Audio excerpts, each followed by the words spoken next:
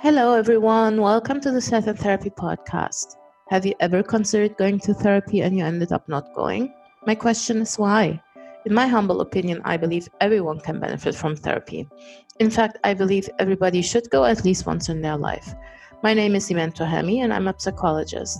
This podcast tells you all about everyday cases with everyday people who have everyday problems and difficulties, and sometimes they carry around really deep wounds. These are their stories.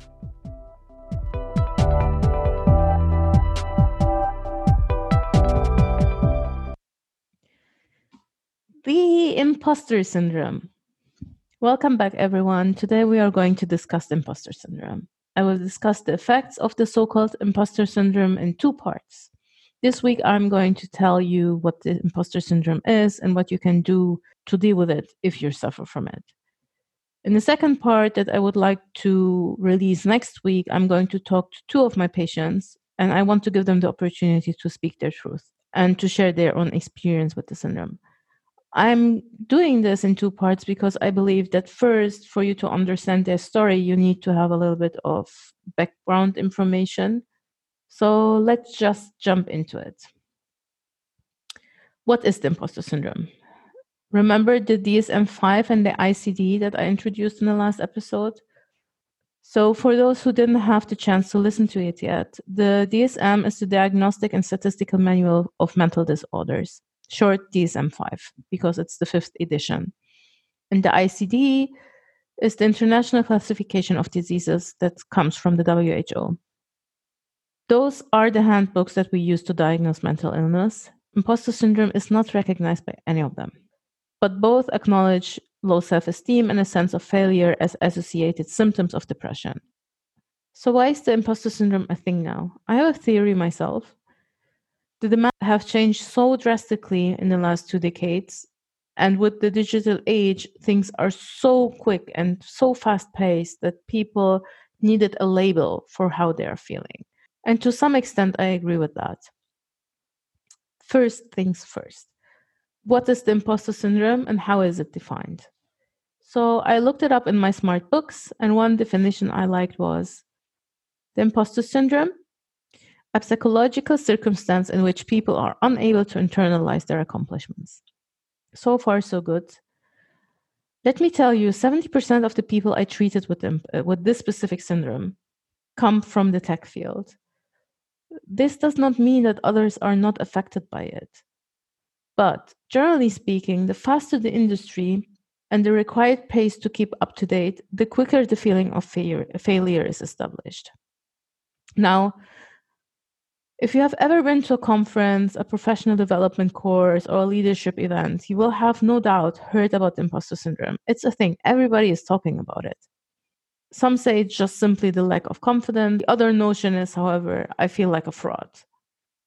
But nobody clarifies what it means and how to deal with it. The imposter syndrome is a psychological term referring to a pattern of behavior where people doubt their own accomplishments, have internalized fear of being exposed as a fraud.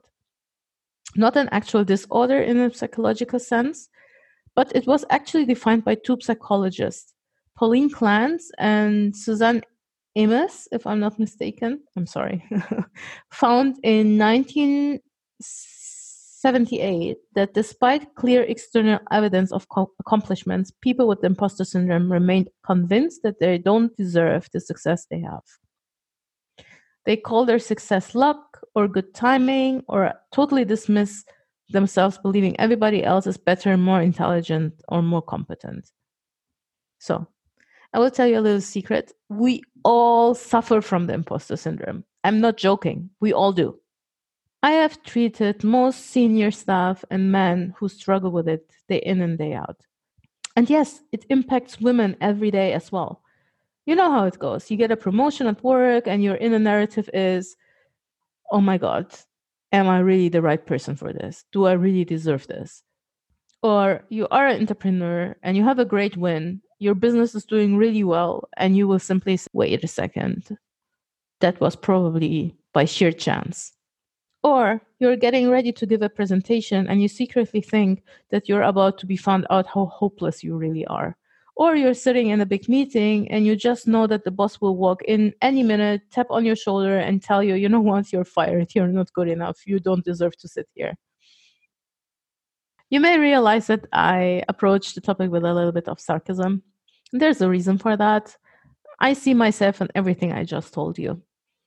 When I started working, especially in the field of therapy, when I started treating people, I was always so afraid that what I'm doing is not good enough. And whenever I finished a case successfully, I had a feeling that this was just by luck, that people basically healed themselves and that I didn't do anything worthwhile helping them through their difficulties. And it didn't matter that majority of my cases were finished successfully. Those cases that I had to refer to someone else, they left a mark in me. And I really thought, okay, these were the cases where people realized that I was not good enough, or where I realized that I was not good enough. But sometimes it's very simple. Sometimes you are not equipped for the specific difficulty that you are treating in this very moment. And it's just like when you are going to a doctor and they tell you they have to refer you to someone else. It took me a while to get there. So yeah, maybe the reality is here that I'm the third patient that I had to treat, because in a way I had to talk to myself a lot and to revisit all my accomplishments a lot to realize that I really deserve the place I am in right now. To give you a little bit of insight, since I made myself the third patient of the imposter syndrome chapter, I want to share with you what happened when I first moved to Dubai to start my career in the Middle East. I was working in an autism center that used the therapy form ABA, the Applied Behavior Analysis. The therapy form has a lot of merits, but to be very honest with you, it wasn't and still is not my most favorite therapy form. Working with children on the spectrum was challenging as is, but the way they literally train children felt very unnatural to me and forced. Full disclosure, I wasn't very good at it. I didn't feel comfortable. I liked other therapy methods better. But because of that, I felt like an imposter.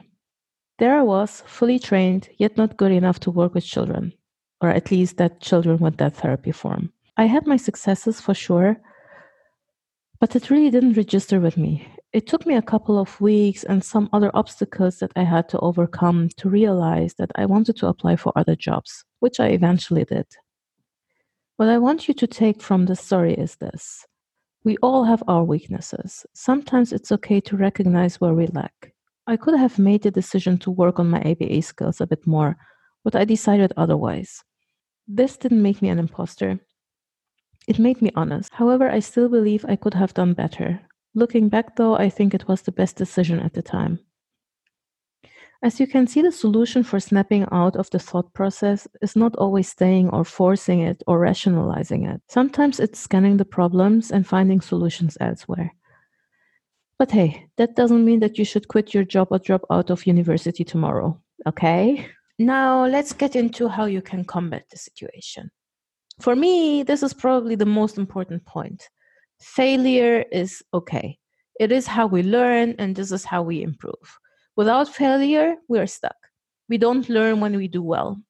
We don't learn when everything is positive. We learn best when we do mistakes. Second, talk kindly to yourself. When you evaluate how you accomplished something and you notice that you cheated, well, asking for help or looking up something is not cheating. This is actually how we learn. It's called research. Third, acknowledge the expertise that you have. You can't know everything, but if you specialize on one thing and you can do it well, you can easily call it expertise.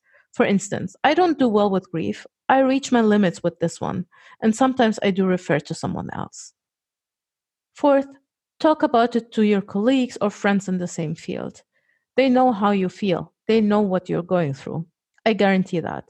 Also, if you can talk to a mentor or someone in a senior position, remember what I told you. We all suffer from it. I'm sure they remember how you feel if they don't feel like that themselves.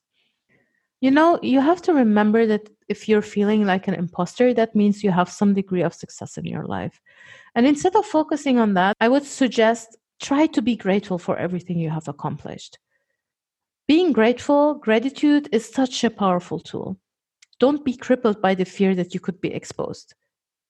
And as I told you, try to talk to someone. And if you have done everything, and you still feel like an imposter, maybe it could be beneficial to seek help from a mental health professional.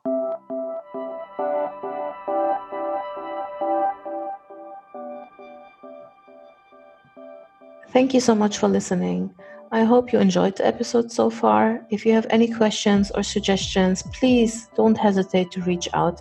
You can find me on social media, Facebook, Twitter, Instagram. The handle is always Sad in Therapy.